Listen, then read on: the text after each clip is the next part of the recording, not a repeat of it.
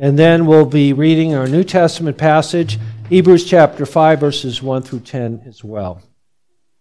Hear now the word of God. Psalm 110, a psalm of David. The Lord said to my Lord, sit at my right hand, till I make your enemies your footstool. The Lord shall send the rod of your strength out of Zion. Rule in the midst of your enemies. Your people shall be volunteers in the day of your power, in the beauties of holiness. From the womb of the morning, you have the dew of your youth. The Lord has sworn and will not relent. You are a priest forever, according to the order of Melchizedek. The Lord is at your right hand. He shall execute kings in the day of his wrath. He shall judge among the nations. He shall fill the places with dead bodies. He shall execute the heads of many countries. He shall drink of the brook by the wayside. Therefore he shall lift up the head. In the New Testament, again, turning to Hebrews chapter 5. Begin reading in verse 1. For every high priest taken from among men is appointed for men in things pertaining to God, that he might offer both gifts and sacrifices for sins. He can have compassion on those who are ignorant and going astray, since he himself is also subject to weakness. Because of this, he is required, as for the people, so also for himself, to offer sacrifices for sins. And no man takes this honor to himself, but he who is called by God, just as Aaron was. So also Christ did not glorify himself to become high priest, but it was he who said to him, you are my son. Today I have begotten you. As he also says in another place, you are a priest forever, according to the order of Melchizedek, who in the days of his flesh, when he had offered up prayers and supplications with vehement cries and tears to him who is able to save him from death, and was heard because of his godly fear. Though he was a son, yet he learned obedience by the things which he suffered. And having been perfected, he became the author of eternal salvation to all who obey him, called by God as high priest according to the order of Melchizedek, of whom we have much to say and hard to explain, since you have become dull of hearing. The grass withers, the flower falls, but God's word abides forever. Amen? Amen. Let us prepare our hearts. Let's pray and ask the Lord's blessing upon this portion of his holy word.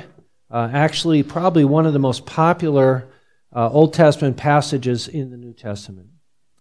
Let's pray. Father in heaven, we do come before you, and we thank you, Lord, that you've given us your word. You are not silent. You communicate to us. And you communicate to us personally. We thank you for the Holy Spirit who is here with us now. That he is the one who is the author of these passages we read. And he is our teacher. He is our interpreter. And we pray, Holy Spirit, that you would enable us to hear and receive and trust and obey what you are saying to the church today through this portion of your holy word. We thank you, Lord Jesus, as we celebrate your birth, when you took upon yourself the form of a servant made in the likeness of men.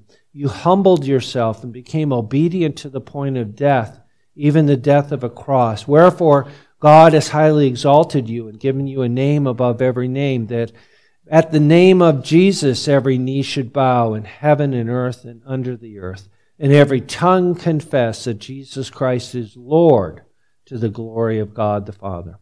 And so we pray that you would enable us to do so now, to declare you as Lord, as risen from the dead, as well as celebrating the incarnation, your birth so many years ago. We pray these things now in Jesus' name. Amen. So if you notice in the title of the sermon is what? Anybody have their bulletin open? The title of the sermon, Satisfied with God's Gift. So today is this weekend or whatever this time is a time where gift giving is a major portion of, at least in the world, right? Christmas is a time to give gifts and to receive gifts and so on. But it really isn't about your gifts. It's really about God's gift. The gift of God is Jesus Christ. And so our text, though, is really not about you in particular. It's about Jesus and His gift from the Father. What the Father declared through David concerning the Son of David, even Jesus Christ, that He would receive authority as Lord and also the office of priest, high priest, after the order of Melchizedek. And so as we consider our text, let us consider the gift that God the Father gave the Son, and now that's where we come in. Because the redeemed of the Lord, those whom the Lord redeems, are also a gift to the Lord Jesus. If you believe in Jesus, you are a gift from the Father to the Son. You ever thought of yourself as a gift? And when Jesus, as He was facing the cross, Isaiah says, He saw the travail of His soul, and what was His response? He was satisfied. He looked at you, and He was satisfied with what He was about to go through, what He was going through. Think of the garden, where He's sweating drops of blood, and He prays if there's any other way. But yet He looked at what would be accomplished, including your salvation, and He said, it says that He was satisfied. So satisfied with God's gift. My question is, in what ways, in the bulletin, the main point, in what ways did Christ see the travail of His soul and was satisfied? The answer is twofold. The first concerns who He is and what He has accomplished. It is finished. He has accomplished. The second concerns the recipients of His work of redemption, namely His beloved people. And then the call is, what is the proper response to God's wonderful gift of grace? What is your response? What should be your response when you get a gift? What did your mama teach you when you receive a gift? What do? You say thank you, or you write a thank you card, right? So the gift of God is Jesus, and the best way that I can respond is to say thank you by living for Him. So, okay, there's the sermon in a nutshell. So let's look at our text. Now, has anybody, as I was reading that text as we sang it, it sounds pretty violent. Did you pick that up? The crushing of the head, if you will, of the serpent, of the kings of the earth, of those that would oppose the King of Kings and the Lord of Lords, that stand in His way, He removes them. Is that important to you and me? Or does it sound, oh man, that just sounds all Old Testament-y like? No. What was the first gospel that God preached in the garden? You know that He preached the virgin birth? What did He say? The seed of woman would crush the head of the serpent. Seed of woman, not the seed of man. From there on, throughout the Old Testament, we see more and more clarification, but that battle, that war, started in the garden. Who started it? God did. Who's going to finish it? God will. Our Lord Jesus Christ has conquered. So let us, first of all, look at that first point. He satisfied, that is, Christ satisfied divine justice and mercy. What he did is done. Notice who's writing this in our text. It says it. A psalm of David. The Lord said to my Lord, sit at my right hand until I make your enemies your footstool. Here we see David speaking of a divine declaration, an oracle. What's surprising, and Jesus used this in various places at his trial and others, the Lord said to my master. Notice that? Does your Bible have that? If you look at your Bible, when it says Lord, the first time is the capital L, capital O, capital R, capital D. And the second time it's capital L, small O-R-D. That's the translator trying to tell you these are two different words in Hebrew. Jehovah, the Lord, said to my master, the one who is over me, who's speaking? David is speaking. Who's David at the time? He's the king. But he acknowledges that he has someone over him, and Jesus will say, if he's speaking about his son, what's going on here? David says, my master is my son, Jesus. Jesus Christ raised that question in all three Gospels. Why does he call him Lord? And the answer is, because he is. He's the Lord. David is under him. We are under him. Do we understand that point? He is the King of Kings. Whether you accept it or not, it doesn't change it. Some people say, well, I will let him be Lord. I'm in charge, but I'll let him be Lord. No, that doesn't fly. He is the Lord. Notice what the verb that's there. There's two commands. The Lord commanded, or the Lord said to my Lord, sit at my right hand and rule in the midst of your enemies. So those are the two commands there. Sit. Why? What's the point? Why does the Lord say to Jesus, sit at my right hand? What is it? What's being communicated? The answer is, you've completed the job. You've accomplished what I sent you to do, and now be seated with authority and power to rule. When Jesus said, it is finished on the cross, it is complete. And the Father says, now be seated in honor and glory. He ascended into heaven and he sits at the right hand of God. Did you say that this morning when you said the Apostles' Creed? He's seated right now. He's accomplished it all. He doesn't need to be crucified every Sunday. He's crucified once for all. He now reigns as king, and he will come as judge. Sit at my right hand because you have completed the work that I gave you to do.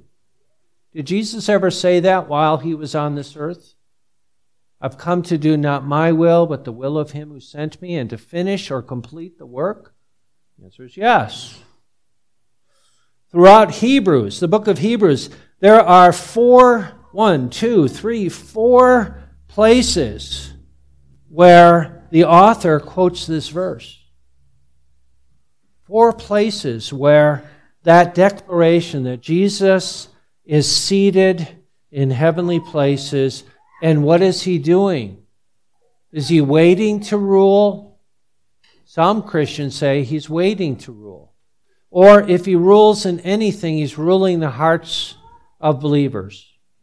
But what does the text say? The Lord shall send the rod of your strength out of Zion, rule in the midst of your enemies. Sounds like warfare. Sounds like he's ruling his enemies. Not talking about someday, but now. Jesus is ruling. He has completed the work of redemption, and now he's ruling over all things. We've been working our way through Ephesians. Paul writes it this way in Ephesians chapter 1, verses 20 and 21, 22. Which he worked in Christ when he raised him from the dead and seated him at his right hand in the heavenly places, far above principality and power and might and dominion and every name that is named, not only in this age, but also in that which is to come. And he's put all things under his feet and gave him to be head over all things to the church, which is his body, the fullness of him who fills all in all. Now, did you notice all of those verbs are what? Past, present, or future? Past. I'll read it again. Which he worked in Christ when he raised him from the dead, seated him, past, in heaven at his right hand, far above. And then it says, and he put all things past tense, all things under his feet, and gave him to be head over all things to the church. He's already. Does that bring comfort to you, or should it? As we look at the machinations of wicked men in our civil government, the world at large, the wars, the battles, or the conflicts that you're dealing with family, friends, neighbors, or coworkers, or whatever, when you're overwhelmed, is Jesus Lord? Does he care? Is he involved? Does he have power? Does he have the ability to conquer all his and our enemies? The answer is yes. It does bring comfort to know that he is ruling now and that he will render judgment and justice in time and eternity. So you don't have to. You don't have to take it on yourself and say, well, if eye for an eye, tooth for a tooth, you do it to me, I need to render it back because otherwise it won't happen. No. He's the Lord. He's the judge. He will execute his justice. Verses 5 through 7. So let's go back to that statement. The Lord at your right hand, he shall execute kings in the day of his wrath. He shall judge among the nations. He shall fill the places with dead bodies. He shall execute the heads of many countries. He shall drink of the brook by the wayside, therefore he shall lift up the head. Is that tied in with crushing the head of serpent? Victory over all his and our enemies. But at the same point in time, he shows mercy to you and to me. While we were yet his enemies, Christ died for us. And now he is also a priest, according to the order of Melchizedek. He accomplished what needed to be done. He sacrificed himself, but he also intercedes, prays for you and me. You ever stopped and thought about that? How Jesus is praying for every believer around the world at the same time, all the time. He's praying for you. He's praying for me. He's interceding. He's showing mercy. Who can separate us from that intercession? Nothing. So what has Christ done? He has satisfied divine justice concerning our sins. Through his life, his death, his resurrection, his ascension, Christ satisfied divine justice and is the one through whom we experience God's mercy and grace. The problem with that statement, or the problem in the past has been in the church during the Middle Ages, they focused on the judgment and the justice of God, the judgment to come of Christ, but forgot the mercy of God in Christ. And so they went to Mary, and they went to the saints and the priests and all these other things. You don't need to do that. You have Jesus. He is the one through whom we experience God's mercy and grace. So what is it again? What is the response, kids? What do we do when we receive a gift? We say thank you, all right? Thank you, Jesus, for accomplishing what I can't do. The second point, he is satisfied with what he received. You ever had that happen? You give somebody a gift and they just kind of say thank you and just kind of set it aside. They're not really thankful. You worked on something, you gave them that gift, and they just, thanks, but no thanks. It's disheartening, isn't it? Especially if you put a lot of effort into it or you spent a lot of money and then the other person just kind of... I grew up, one of my relatives, I'll keep it really general, a family, extended family, they would go and they would buy all these gifts for Christmas, and you almost couldn't see the Christmas tree because of all the gifts for all the kids. It was almost obscene in the number of gifts that they gave their kids. And when it came time, what did the kids do? They tore through from one present to another and kind of tossed it aside to go to the next. Did they really appreciate? Maybe they appreciated the one thing they wanted or whatever, but it was almost break your heart because all those gifts, no appreciation. Jesus is satisfied with what he received. What did he receive? Number one, he received this statement, verse 1. The Lord said, here's a gift, to my Lord, sit at my right hand until I make your enemies your footstool. He is King of kings and Lord of lords. He rules over all creation, and he's satisfied with that. Are you satisfied that he's satisfied? Are you? That he's the boss and you're not? That's a tough one, right? I like what Elder Dan has a favorite saying, and he mentioned it the other day to remind me, and it was like, yes, if you really want to know a person, tell them no. Cross their will. If you really want to know a person, cross their will and see what happens. Well, Jesus is the Lord. We are not. So number one, he's satisfied with that. Number two, the divine oath there in verse 4, he is an eternal priest. He is our eternal mediator. He has energy. Notice that verses 3 and 7. He has eternal vigor.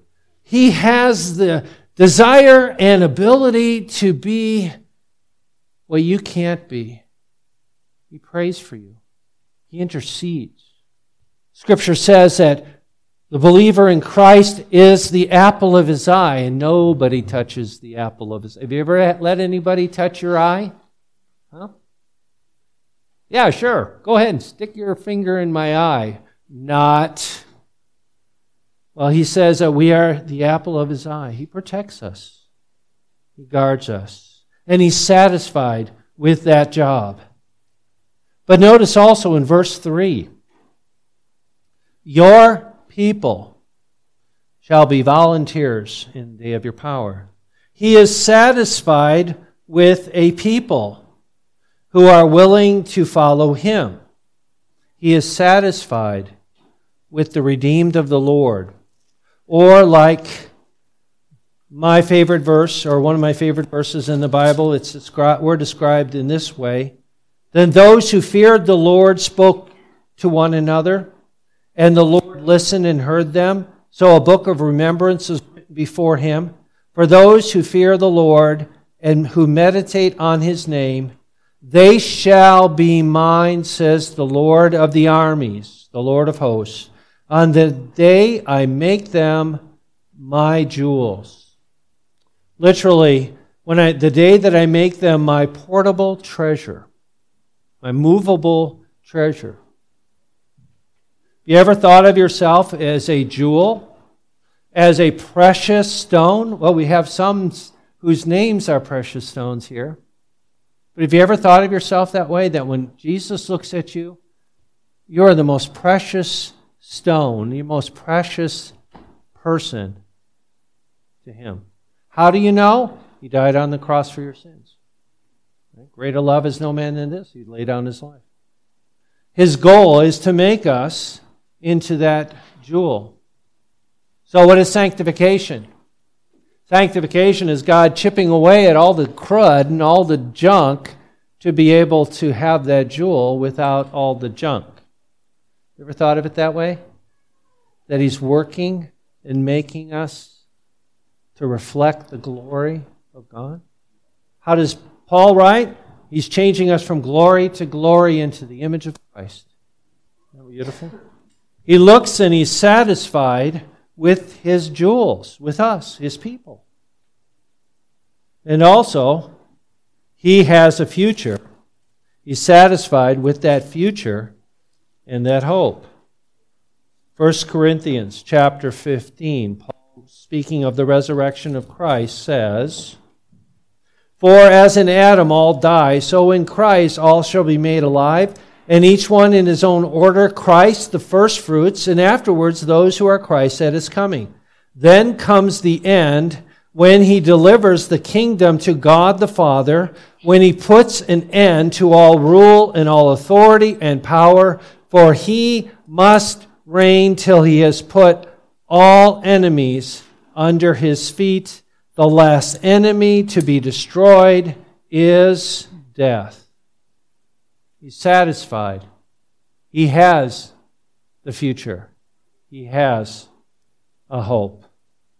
So my question to you, and this is the third point, are you satisfied with what God has given you? Again, our passage says, "Your people will be willing in the day of your strength." So here's a series of questions. Number one, God has made Jesus both Lord and Christ. Therefore, are you willing to repent and believe the gospel? Now, Scripture says we're all going to bow the knee to Him one day, willingly or unwillingly. The question I'm asking is, are you willing to bow the knee? Are you willing to confess Jesus as Lord and not just say it with your words, but mean it from your heart? You're the boss and I'm not. Are you a disciple of Jesus Christ, following Him? Secondly, God has made Jesus our great hope and mediator. Therefore, are you willing to trust your future to Him? For those of us, me included, who have the besetting sin of worry and trying to figure things out, work things out, and play God, are we willing to say, no, you're the Lord and I'm not, and you're in charge with my future? I'm going to trust you to provide. I'm going to trust you. You're the King. You're the Lord. Is He your future and your hope? God has made Jesus our great head of His people, the church. Therefore, are you willing to pray and seek to know His grace and strength? That's what Paul prayed. We looked at that in Ephesians chapter 1, verses 16 through 23. Fourthly, God has made Jesus our sanctification. And so, Paul writes in Colossians, "Set your affections on things above, not on things of this earth. Mortify your members which are on the earth. Put off the old man, put on the new man." We've been working through that in Ephesians. Colossians has it as well. God has made Jesus our sanctification. God has made Jesus our goal. Where's that in the Bible? What's your goal in life? Where are you headed? What's the final goal? Well, Hebrews, it says what? Looking unto Jesus, the author and perfecter of our faith, who for the joy that was set before Him endured the cross, despising the shame, and God has done what? Set Him at the right hand of the Father. What is your goal in life? My goal in life is Jesus. That sounds strange. My goal in life, My goal when I preach, I don't know, I've mentioned this before. Do you know the prayer I pray, and I prayed it this morning as I'm preaching? Let them see Jesus, not me, that he may increase and I decrease. If you see Jesus in this sermon, I've succeeded. If you see me and not Jesus, I have failed miserably. And you can come and talk to me and pray for me. That's what we all should be praying, right? That when someone looks at us, they see Jesus. Is that why we're on the earth? The answer is yes. That they might see Jesus. God has made Jesus our goal. He is greater than all those that came before him, and he's greater than us all. And finally, God has made us in Christ kings and priests unto God. You ever thought of yourself that way? I'm a king or a queen? I'm a priest or a priestess? Is that in the Bible? If I'm in Christ, yes. And I'll give you one passage where that's found. Revelation chapter 1, verse 5.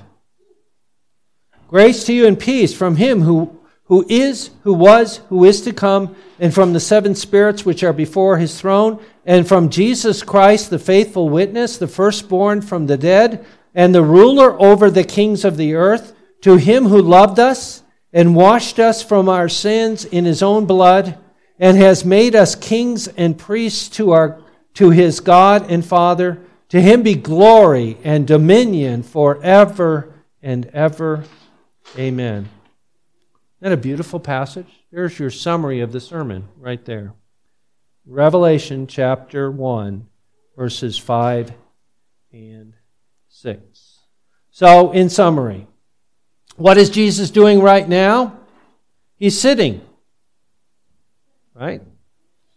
He's sitting at the right hand of God the Father. He's ruling from there. Secondly, how does it affect you today?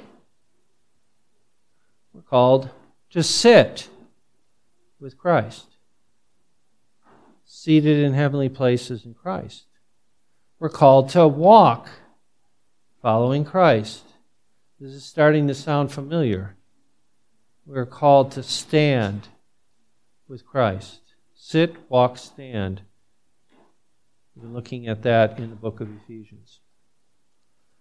So Jesus was satisfied with God's gift. My question to you today, I've thrown a lot of questions out, but to summarize, are you satisfied with Jesus?